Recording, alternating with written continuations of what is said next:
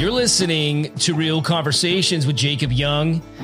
Real Conversations is sponsored by Boys Town, saving children, healing families for over 100 years. Now, I was literally just at Boys Town yesterday in Nebraska. And folks, I have to tell you, I'm so inspired every single time that I'm there, the amazing works that Boys Town does for their youth. And they're seriously changing lives every day. Please go to boystown.org to help change some youngsters' lives. Now, RCJY is also sponsored by Lane Frost brand, made for the champion in you. Now, be sure to use Jacob 15 to save on anything and everything. Lane Frost brand. Now, my guest this week is someone you all know. He started acting at a young age. He's a singer-songwriter, a producer, but on screen, you'll recognize him from his youth in Rookie of the Year. He's played roles that range from Frank Sinatra Jr. and Stilling Sinatra to Walt Disney in Walt Before Mickey and Abby Hoffman in Chicago 8.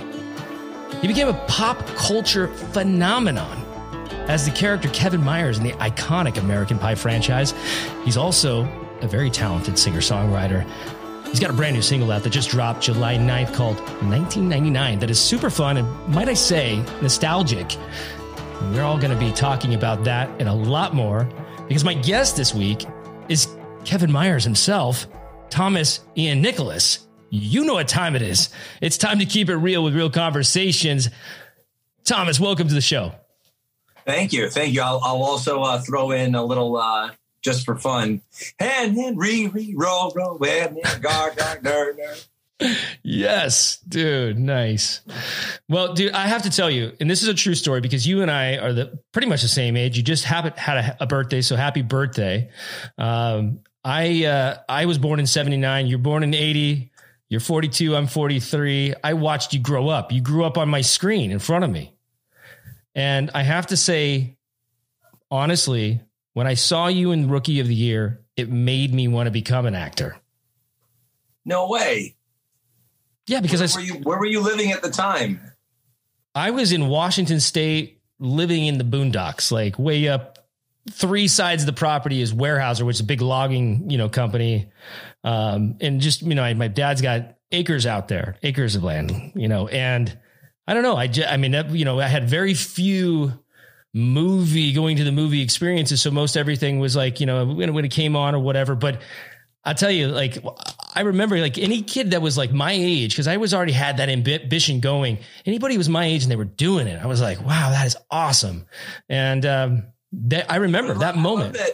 I love that you saw the movie and it made you want to be an actor, not a baseball player. Oh, no, forget about the baseball. I already knew I wasn't that great at baseball. I mean, I'm pretty much as good at baseball as Henry Rowan Gardner is without the magic arm. So it tells you anything. Well, brother, I have to say, first of all, thank you so much for joining me on the podcast.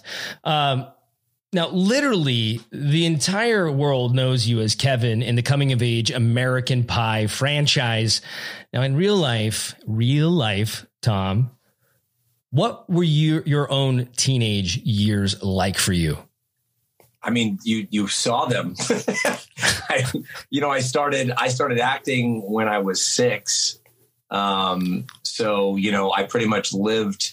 I've got my own photo book is live action, starting with, going from Rookie of the Year through A Kid in King Arthur's Court and the sequel, the lesser known sequel that's not as good. And then, and then American Pie. So, that was probably the closest thing that I ever experienced to high school was those films. Cause I was already like in professional school, only going 3 hours a day, if even. Mm-hmm. Well, let's talk about that for a second, because, I started when I was 17. I wasn't quite as young as you were, but you were in school. Was 17 turning 18 when I got my first contract. And how was that? Because with our audience members, they don't know what set school is like. How was that for you to be educated on set? I had a good experience. I had some really good teachers on set, some that I'm still friends with. And the thing about it is What became difficult was trying to keep up with regular school while doing set school. And the main reason, and this is going to sound very clinical, is that when you go to set school, you only got 3 hours a day, but the teacher is making you do every single assignment that's in the book. And the teachers at regular school don't plan ahead, but they skip stuff. So inevitably, no matter how hard I worked, I always was behind schedule when I would come back to school. So by the time I got to high school, I just joined a professional school. So I would have my whole year's curriculum, and that would stop happening every time I worked. Why do they do that? Well, it's just that, a regular teacher doesn't plan out their whole year ahead of time, and they may skip a lesson if they feel like the class understands it, or skip a pop quiz or whatever. But a set teacher is just like, here's your work, do your work, go. Do it good. Yes, do it well. And sometimes do it in 20-minute increments. Wow. No, that was one thing when I first started. They're like, how long is it going to be till you're 18? It's like, they didn't even want to have to deal with that, but like, kudos, man. And I know, like, because I've had children that, have played my kids on TV, and, they have to jam that stuff in before they head to set. And then they have to keep their line straight on top of that. Well, when I was 16, I actually got my diploma just so that I could work longer hours as an actor. So you're like, I'm officially graduated, so I can actually, So is that a clause that's in the union?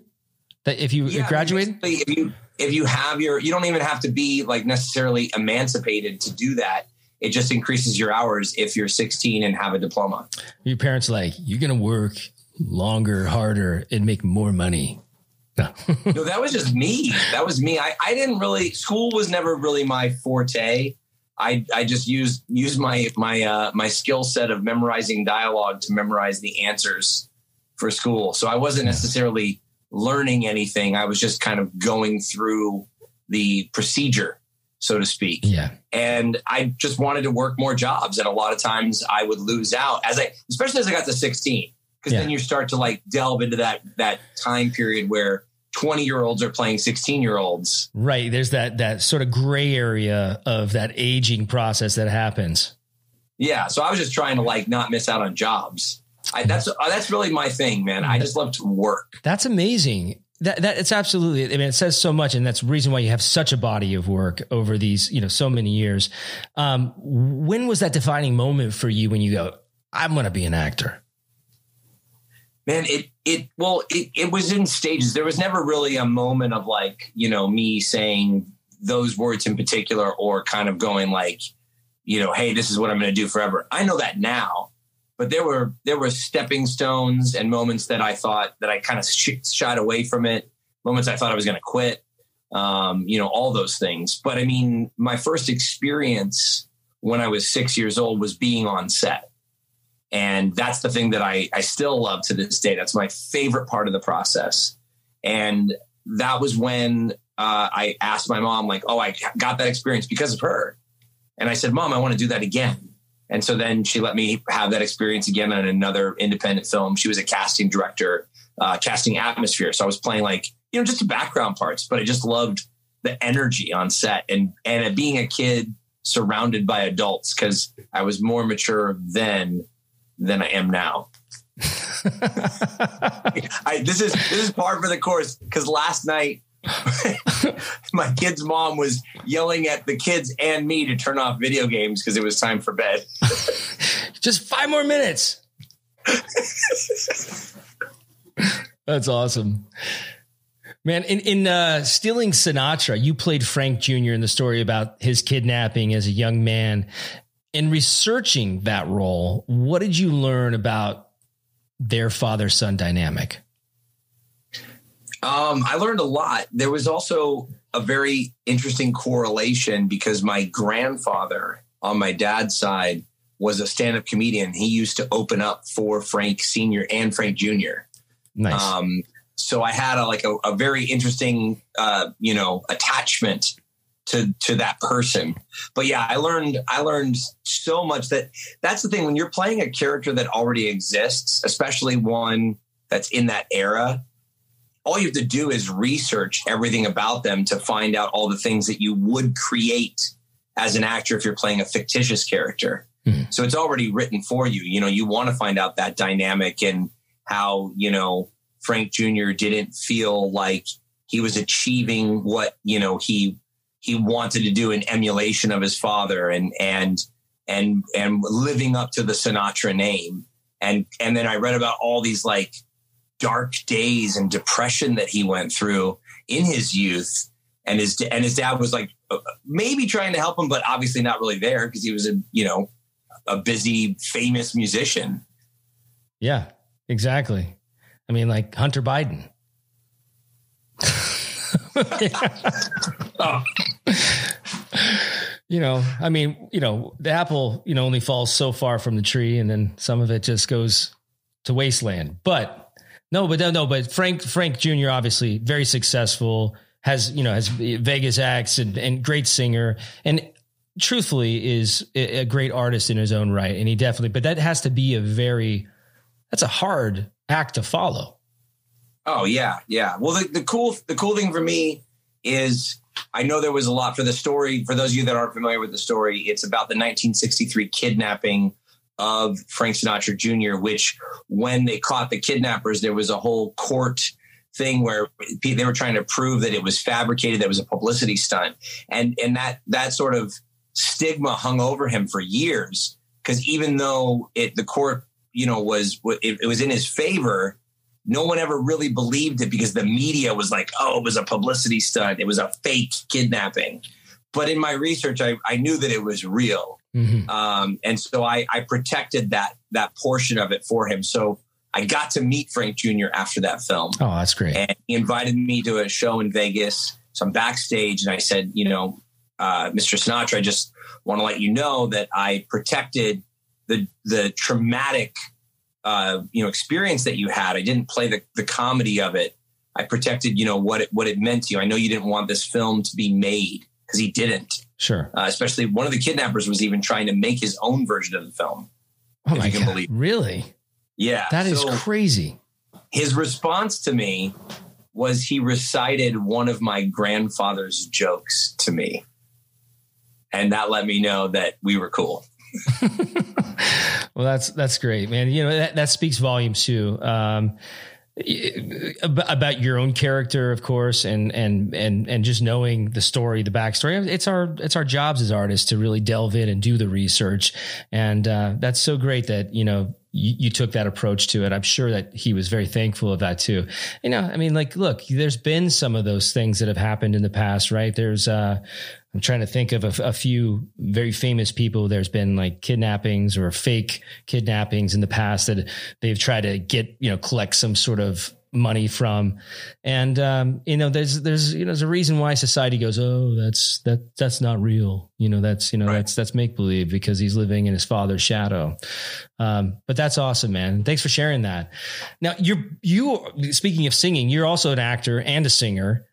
How do each of these talents help to fulfill you artistically? You know, I mean, I just like to stay in the creative space, and whatever that is, whether it's, you know, writing music or producing a film or acting in a film, all those things. I just like to stay in the creative space. It's what kind of drives me forward. And I'm a big believer in putting out, a little bit of goodness in that.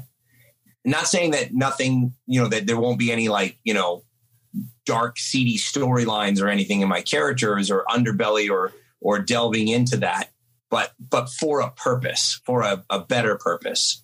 Just thinking that there's enough negativity in the world, and there always has been and there always will be. So I just try to do my part and create as much positivity as I can.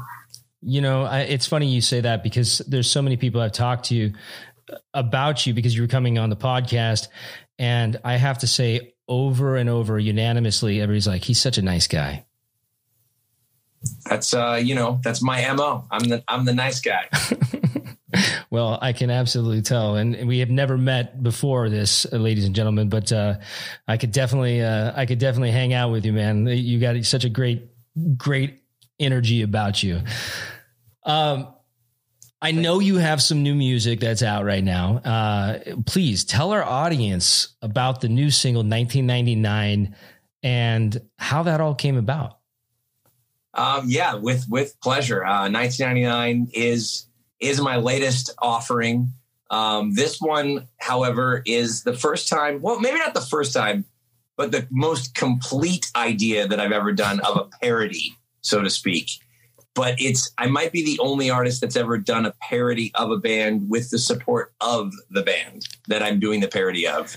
And to explain, 1999 is a parody of Bowling for Soup's big hit song 1985 that they wrote with SR-71.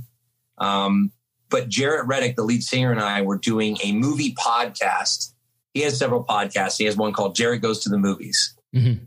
So we did one for American Pie in December of last year. When we met at the podcast, we kind of like this, but we were in person. So I'm sure it would happen to us, Jacob, if we wouldn't get anything done. Right. We're just having fun. So like Jaret and I just like connected instantly, became like insta best friends. After the movie, we're having all the nostalgic feels of having watched American Pie. And so we're playing a show. He sings 1985 and he jokingly says, because if you've seen Bowling for Soup, they're a really fun band. Yeah. Lots of bits in between their songs. He jokingly says, we should sing lyrics about American Pie instead. So we tried it and failed miserably because we maybe had 1 or 10 too many beers during the podcast. But afterward, I kind of took that to heart. And I thought, that's a really good idea. So I texted all these lyrics to Jaret the next day. And he goes, oh, that's really funny. We should make a TikTok video. So it kind of just stayed there. Cut to end of January. I'm in Baltimore doing a charity event, showing Rookie of the Year to raise money for the Leukemia and Lymphoma Society. I land in Baltimore and I get a text from Jaret. He goes, hey, man, are you in Baltimore? I'm like, yeah, are you in Baltimore? Like, why are you randomly texting me? I look at his schedule. He's like, what are you doing tomorrow night? I'm like, hey, do you need a surprise opener maybe? LOL. Just in case you said no. Just putting it out there. Nudge, nudge. Yeah. I was just kidding. That was just a joke. So he said yes, because he's just an amazingly nice guy. He's going to let me open up for him and his bass player, Rob, at this acoustic show in Maryland. So I get so jazzed. I go on TikTok and I record my best version of 1999 with my lyrics. It gets 500,000 views. And Jaret's like, come to Dallas. Let's punch up the lyrics. You're going to record in my studio and Bowling for Soup's going to back you up. And I'm like, is this real life? Is this really happening? And here we are. Yeah. The song is out and it's hilarious and has all the feels. It's basically the story of American Pie characters, the whole movie in 3 minutes. Yeah, I've seen the TikTok also, by the way. It's awesome. And everybody, you got to go check it out. It's a lot of fun. The lyrics are great. And speaking of you, because you've written a lot of music over the years, or you have several songs you've released. Do you have a writing process? I do like to collab. So I'm currently, my 7th album is actually going to be a complete collaboration album. I wrote a new song with Jaret Reddick. One of my favorite songs that will be on that album. I've written a song with Ace Enders from the early November, and I will be writing with Tom Higginson from the Plain White Tees. Nice. The band Lit, my best friend Matt Kennedy, and AJ Perdomo in The Dangerous Summer. That's at least the first 5. In the past, usually I start with just a cool riff. If I can remember the riff without having to record it, then it's cool enough to be a song. From there, the melody will kind of at least present itself. And then the vibe brings the lyrics. And then that kind of hoists itself into the chorus. The current album, though, like Jaret and Ace both were like, yeah, listen, we can write a song, but what are we going to say? And that's where it started was just with a conversation, right? A quote unquote, and this is going to be my total dad joke vibe coming out, a total real conversation. Jacob. A real conversation, like with real conversation with Jacob Young, kind of real conversation. That kind of real conversation. Sorry. I got dad jokes all day long. I love the dad jokes. I love them. I got a friend, he's got a podcast called Dadcast, and that's all they talk about is like dad jokes and dad problems. And yes, that is in my queue of, you actually jumped in front of them. They're in my queue of like podcasts that I'm supposed to do. I have a draft email saying, hey, let's schedule it. So when you talk to your friend, tell him I will be emailing soon. Yeah. But, you came through with from Bobby, who I work with. Yeah, I love Bobby. And, you jumped the line. So you got ahead of Dadcast. Well, awesome. Well, I mean, I'm going to rub that in their faces. Thank God.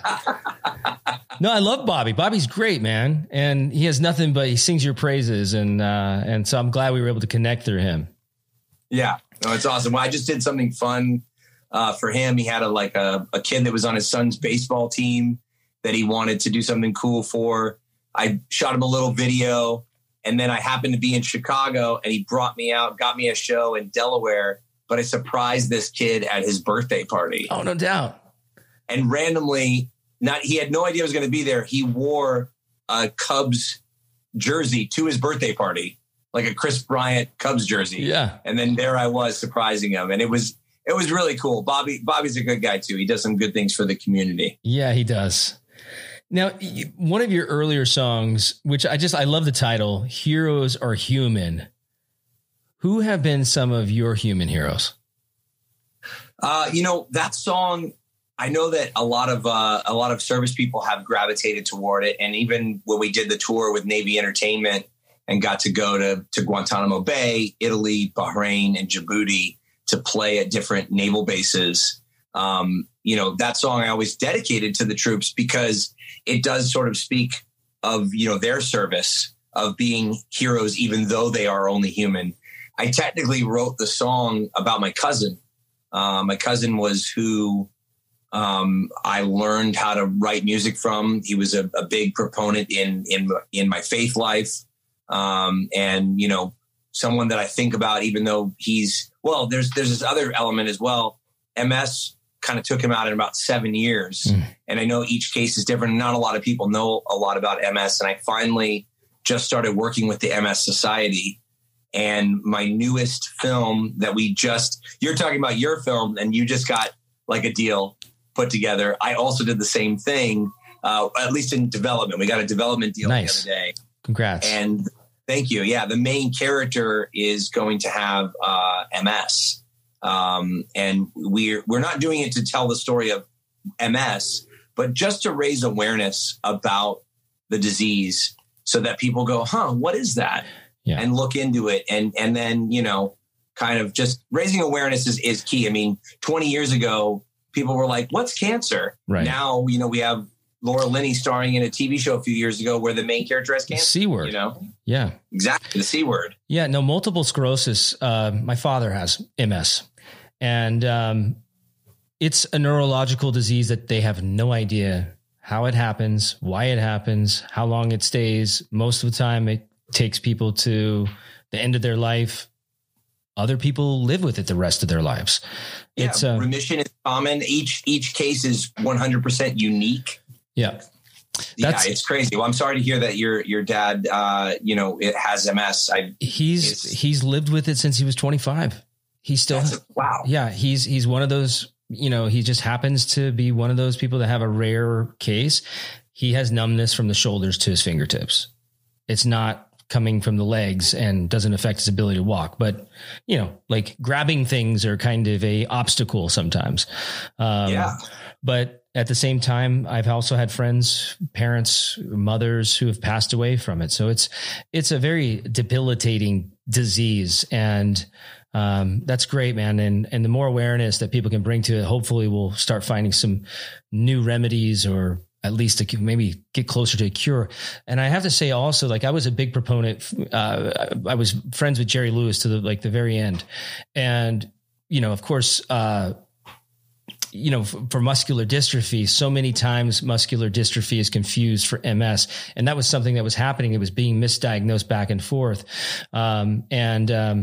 But because of Jerry's work, there's been leaps and bounds in MS and, of course, muscular dystrophy, where people only had years to live, were living, well into their 40s and 50s. Yeah. Sorry. Yeah. You're getting choked up. I can tell. No, it's crazy because, we're talking like I'm thinking of my friend Stubby, who's the lead singer of the Lucky Boys Confusion, who has MS. We just opened up for them recently in Chicago. But he's saying that they've made some new advancements, and they're maybe about, they're still probably like 5 years away from using rmDNA or RMD, whatever the new, like the same technology for the vaccine, for COVID vaccine. Right. They're like putting toward it. They're utilizing that to make advancements in leukemia and MS. So I think we're going to start to see some really cool things in the next 5 to 10 years toward, kind of figuring out those diseases and making life better for those people that are suffering from it. Yeah, 100%. I got to know, oddly enough, it was just because of some mutual friends while I was working in New York City on All My Children at that time. And Montel Williams had done an episode or two or something, a little arc on the show. And of course, everybody knows, Montel Williams also has multiple sclerosis, MS. And, he'd hit me up and be like, "Hey man, you want to hang out?" And I'm like, "Yeah, sure, man. I'll go hang out with you. Where are you going tonight?" And then he always had before anything like THC and any kind of marijuana was legalized in California, he always had medical, Snickers bars that had, stuff. He's like, just pull something out of the goodie bag. I'm like, that's a pretty big Snicker bar. I mean, how am I going to feel if I eat that? He's going to be like, "You're great. You're going to be great."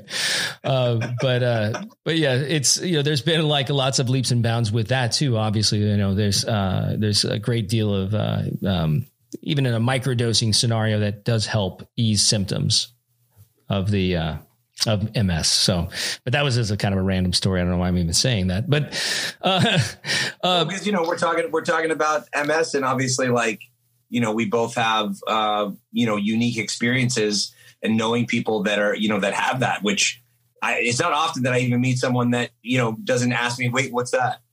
Yeah, no, I know it's crazy. But I've known it, ever since I was a kid, and it's, it's tough, but it's great. Kudos, brother. Keep up the great work, and anything you ever want me to help push, I'll be there for you with that 100%. Amazing. Thank you. You've achieved so much in your career so far. If there's anything that's on your to-do list, Tom, what would you like to tackle? For a long time, I really, as a musician, I wanted to have a record deal, and kind of break through the ceiling, so to speak. And I've sort of realized at this stage in my career, now that I've been touring for 10 years, that there is a lot that I've achieved. I have 800 shows under my belt. I'm working on album 7, which, even though it's really 10, because I destroyed all copies of the first 3, because I call that school. And I'm just sort of at the point now where the only thing I really want is just sustainability to be able to provide for my family and to keep enjoying the journey of creation. And it's not so much that I don't want to achieve great things. It's just that I just want to keep creating quality things. Yeah. And so I'm not so concerned with what I achieve anymore in my 40s, now that I'm such an old man. Not to say that we're old or anything, but you know what I'm saying. Yeah. It's a different idea than when we were in our 20s, and what we saw, each step gets greater and I'm going to be bigger and better and better. And then when you have kids, you're like, oh, this is way more important than all that stuff that I was doing. So now I just want the one thing to achieve is sustainability, and, a schedule that allows me to be a dad. It's a little crazy this summer now that we're back from COVID. And so I'm on the road 4 days a week from now through mid-September. And I'm looking at my schedule right now, and I'm looking at the limited time I have with my kids. I'm going, well, this was stupid. Don't do that again. Right. Tom, if you were to be able to instill something in your kids, what would that be? I think the main thing, there's so much I try to teach them, and I'm realizing that words are pretty meaningless, and that I have this saying to my son all the time, actions speak louder than words. And it actually is starting. I'm starting to realize that it is more that's more of a mirror concept. And I'll explain, meaning that I'm learning that my kids are emulating more than they're listening. So I guess the main thing that I want to teach them, I really have to do myself, which is to be the best you can. Because it's not about what you say you want to do. It's what you're doing. Right. And it really, and how do you judge that? How do you figure out what that is? And I think it's paying attention to how you feel after you do something. If you do something nice for someone, it makes you feel good. Mm-hmm. So keep doing that. If you do something mean, because none of us are perfect. So you have a moment that's less than. How do you feel afterwards? Oh, you don't feel good. Well, don't do that again. Right. Just pay attention. Right. Actions speak louder than words. But this is something I'm still learning at 42. So I think I want to instill that in them, that, it's important what we do. It's important what we say also, but it's also important what we do. Right. Right. Great advice. And also, just if we're going to get right down to brass tacks, it's simple, and it's like, that old expression in acting, less is more, right?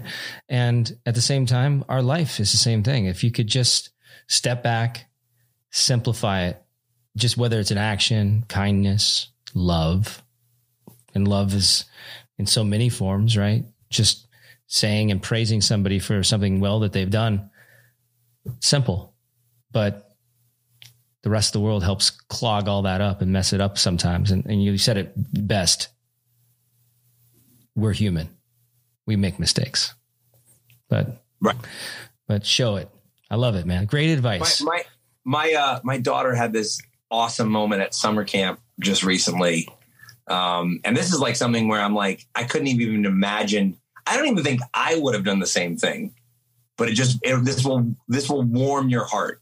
So they were choosing names at random, and then whoever's name got chosen, there's like 2 kids per day.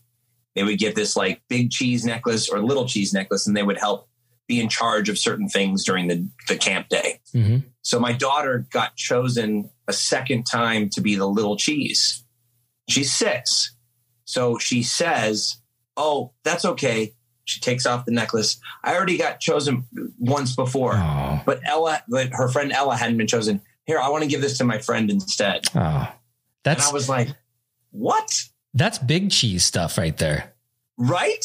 And so the camp counselors recognized her generosity. And then they were like, when she left, they gave her another necklace to take home, just to be like, hey, that was really cool that you did that. And then they told me the story. And I was like, oh my gosh. That's sweet. Well, that tells me right there, you all are doing something right. Something. Despite all my mistakes, something's getting through to my kids that's making them better than I am. Yes. Well, it takes a leader, and you're the leader of the family, and obviously you're doing the right things. So keep up the great work, brother. Going back to the music, where can everybody check out the new tune? And of course, all of the Thomas Ian classics that you have out there. Well, I mean, everything on social media is Tin Band, which is TINBAND, Tin Band. Mainly because my name, 3 first names, is way too long for social media handles. I think when I first tried to join, there's way too many letters to type anyway. Tin Band is just a better acronym. And then for Spotify and things like that, you can just search Thomas Nicholas Band. I've got, like I said, working on my 7th album. So there's 6 other albums out there, a bunch of singles that I released during the lockdown period of time, about 9 of them, which is just goes to show we were locked down for way too dang long. Yeah. And then, so the new songs out there, and there's playing on some radio stations. We're getting a little bit of airplay, which I don't even know. I guess people still listen to the radio. I don't know. Does anyone still listen to radio? I don't. I mean, it's like you go in the car, I've either got Pandora or Spotify or something else playing, Apple. I don't know. Like, right. I didn't realize radio was still available. Apparently it is. Apparently it is. We've got at least 4 stations that are playing the song that I've heard of. In our lives, like, this career path, of course, it can be very stressful. And, I know that, for me, there's moments where, as an artist, we're never satisfied. Right. I mean, I don't know if it's the same for you, but for me, I never feel completely satisfied. I'm happy with work that I've done and music that I've created or, shows that I've worked on, but it's really important to learn how to decompress. Do you have a way or something that you do like that is your sort of decompression from a very stressful environment or workload? I'm not very good at that either. I kind of, when I have downtime, I just find other ways to fill it with more creative stuff and sort of am constantly chasing that feeling. But I would say the only time that I do kind of let it all go and decompress is ironically when I play video games. I know this because it was the only thing that made me happy during the, like anytime I'm planning something, planning a big event, planning a film, it's the only time when I can only think about just the video game. I can't think about the 17 things on my to-do list. Right. And so even though, So sort of like allowing yourself to have blinders for a second and not have to just let the mind race. Right. So if I can focus on a game that I really like. And so my kids and I, that's like our the activity where they're going to get 100% of me, where I'm not going to I saw this great inspirational thing. I follow a lot of inspirational people on like social media to try to like add positive things into my feed when I'm scrolling endlessly, which I do way too often, like we all do. But it was something about the phone and what it means to hold your phone and talk to someone and what it says. And we're talking about action speaking louder than words. So this is just kind of dawning on me in this moment. And I don't know, I feel compelled to share this, that I realized I need to set my phone down when I'm talking to my kids so they realize they're the most important thing in that moment. But I am saying that when we're playing video games, I can't have my phone because I'm holding the controller and we're doing something together. Mm-hmm. So at least there's those moments. And yet we don't have phones at the dinner table. So, we always have these moments, but just I saw this video and we're talking about this decompression. And I just thought, I don't know, I would just share that because it does say a lot. Like when we're standing around our friends or we put the phone on the table when we're having dinner or drinks with a friend, it does say you're not the most important thing in this moment. Right. Versus you just tuck that thing in my pocket and go, hey, what's up? Yeah. That's beautiful, man. That's seriously some deep stuff, because I think about that exact same thing with my kids, because I'll look at a restaurant and I'll see a family of 3 or 2 or 3, kids running around, and the mom is like disciplining them or saying something while she's buried in the phone. And maybe it's an important message, maybe it's not, but like at the same time, but you just see that they're just, you've seen The View. You walk into a cafe, everybody's on their phone. But in that incident, especially being a father, that hits home specifically. Why not put the phone down? I'm 100% guilty of doing that. And it was just eye-opening to see this message and kind of have it resonate and go, oh, that's what I'm saying. Like, okay, I really need to be more aware of this and do better and just do better actions. Yeah. It's funny. I've been mentioned this before. My sponsor, Boys Town. I was just in Nebraska, and one of the things that happened when the kids get there, because they've come from all over the place. They've come from dysfunctional families. They've come from families that can't take care of them. They come from good families too. But they just have kind of lost control of their child. And there's just a very, almost a science, a method to their educating. And one of the first things they do is they take all their devices away. And I was sitting at a group dinner with a bunch of boys, and their parent teachers that are there that live in the house with them. And, great meal, great conversation. They teach these kids to engage, ask questions. But I asked them a question and I said, what is something you like? What is something you don't like? And the thing that came up was they're like, well, I wish I had a phone. And I said, guess what, buddy? They didn't have those when I was your age. And we found things to do. And it was amazing. I said, the kids on Stranger Things don't seem to have a problem with it. And they were like, oh yeah. They suddenly were like, I get it. But at the same time, of course, it's almost like withdrawals these kids go through when the devices are taken away. And I'm guilty too. No, my kids have devices. My son is like, we're like, hey, we can look at his stats on his iPad. We're like, oh, that's too much screen time. And he just looks at me and goes, well, you're on your phone all the time. But I'm doing business. Serious stuff. But guilty as charged. Yeah. So yeah. And I want him to, I've got again, and then this just points right back at me. He's emulating me. So I am using words to be like, don't do that. But he's just emulating what he's seeing. But I like the other stuff that he emulates. He's following in my footsteps and, pursuing an acting career. I don't know if you saw that he was in the latest M. Night Shyamalan movie, Old. He's the main kid in that. Oh, is that your son? Yeah, that's my son. That is a screwed up movie, first of all. But I love the movie because I love M. Night's stuff. But boy, talk about squirming in my seat. But that's your son. Yeah, he's only been allowed to see the first 25 minutes of the movie, right, until he becomes, or the youngest Trent becomes Alex Wolff. And then I pulled him from the theater. And I remember from one dad to another at the premiere in New York, M. Night came up to me at the premiere party. He goes, I saw when you left.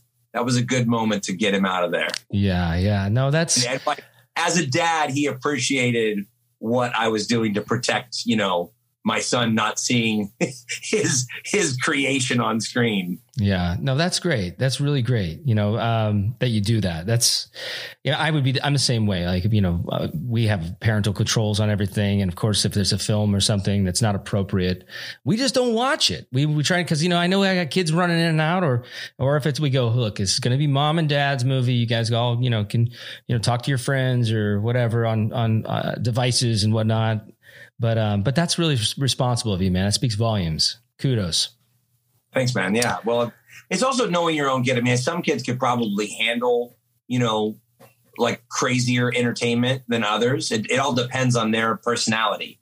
So there's no judgment from me saying like, oh, well, depending on their age, because every kid's different. Right. I just knew that he wouldn't react well to it. And I knew that even when we had the script and we were filming in the Dominican Republic, I pulled out the middle pages and I was like, you can read to page 43 and then you can read after 87. He's like, when am I going to get the middle pages? I was like, when you're 12. Yeah.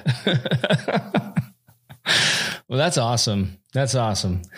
Tom, all my guests take a ride in the Jacob Young time machine. So you fasten your seatbelt, get ready to go back in time and give some advice to Thomas at the same age as Kevin Myers was in American Pie, the movie. What advice would you give yourself and to Kevin, knowing everything that you know now? Well, I mean, personally or business wise? You choose. Man, one of the craziest things, but it's a wild thing because I'm a big believer that we go through the experiences that we go through for a reason. So I guess I can give this advice and give the reason why I would give this advice, but I can also see the positive effects that it had on me not following this advice, if that makes any sense. It does. So we're going to the multiverse of our worlds, not trying to change my current trajectory or this universe. But yeah, I guess I would go back and I would advise myself to not steer away from advertising, and that's by means of hiring a publicist.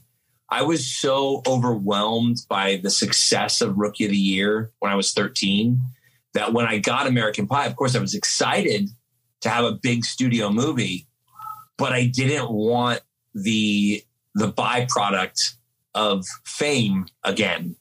So I steered away from advertising myself too much and thus put myself in a position where everyone else, like, kind of, I felt like they were working more and I couldn't have the same opportunities because I hadn't advertised. Now, the positive side of that is it meant that I, because the film was so successful, it meant that I kind of like disappeared to a degree for a second and I didn't get pigeonholed only being known as that character.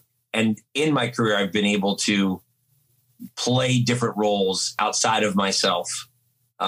Maybe more so than I've seen some of my peers do.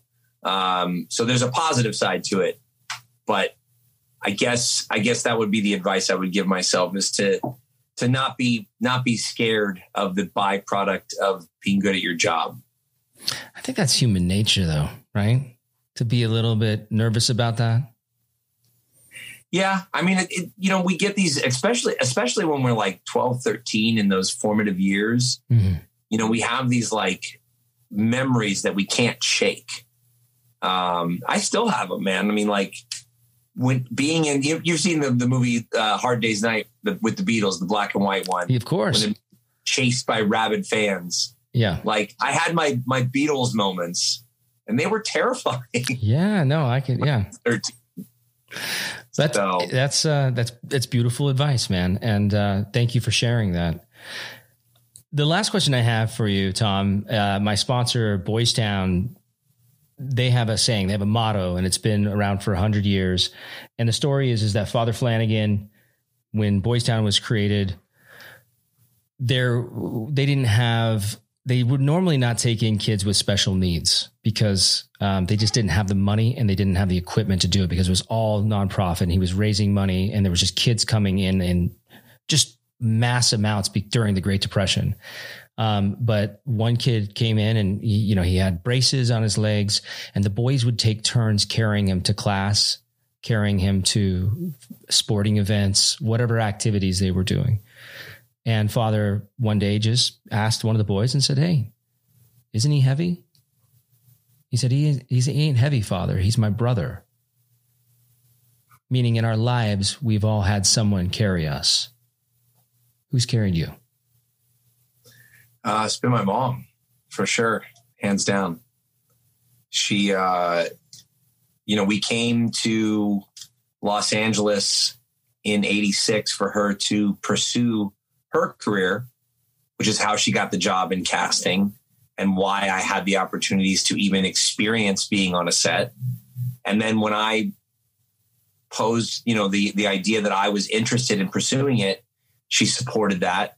And then as things kind of took off, she took a supportive role in that and drove me to all my auditions and, would leave her work to come be with me on set and really kind of put her aspirations on the back burner to support me.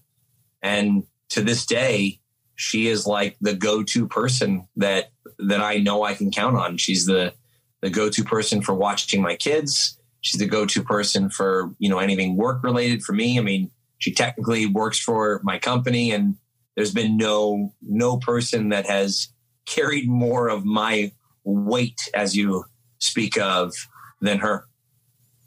That's beautiful, man. And beautiful that you guys have that close relationship, and that, that is a true mom in so many ways, to be able to, you told just what you're saying. She had a career that she was pursuing and basically paused that for you. And that's beautiful. But you didn't, well, I mean, we all just heard it, but you basically acknowledged that at a very young age. That's beautiful.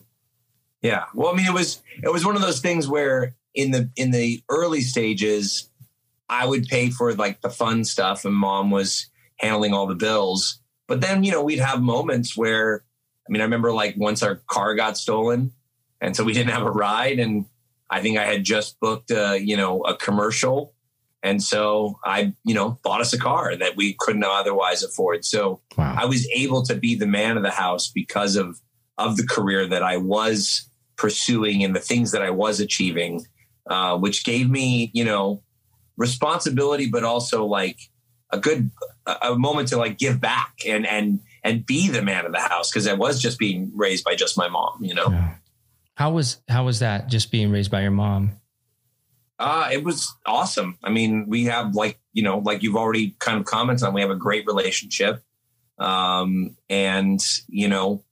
it also, I think, kind of gave me the proponent to be able to portray someone like Henry Rowengartner in Rookie of the Year, because he had that single parent relationship. Right. Which is one of the things that I think separates that film from some of the other, baseball kids films around that era, is that mother-son sort of relationship that's represented on screen between me and Amy Morton, who played Mary Rowengartner. Yeah. Tom, I have to tell you, man, it's been such a pleasure having you on the podcast, and amazing father, amazing career, great, amazing musician, singer. Guys, make sure you get out there, listen to Thomas's new tune, 1999. And man, I am wishing you continued success on the big, the small screens. You're part of cinematic history for millions and millions of fans around the world. And it was a pleasure to have you on. Dude, thank you so much for having me. Please tell Jason Cook that I say hello. I will. No hard feelings. I don't remember him, passing out on my floor. If he did, I probably passed out with him. All the best to you, man, with your new project that is just, you said it's just like, just got picked up, or I don't know what you're talking about, or if that was just for me, but I'm stoked for you and the things that you're going to do. And I really appreciate you having me be on Real Conversations with you, man.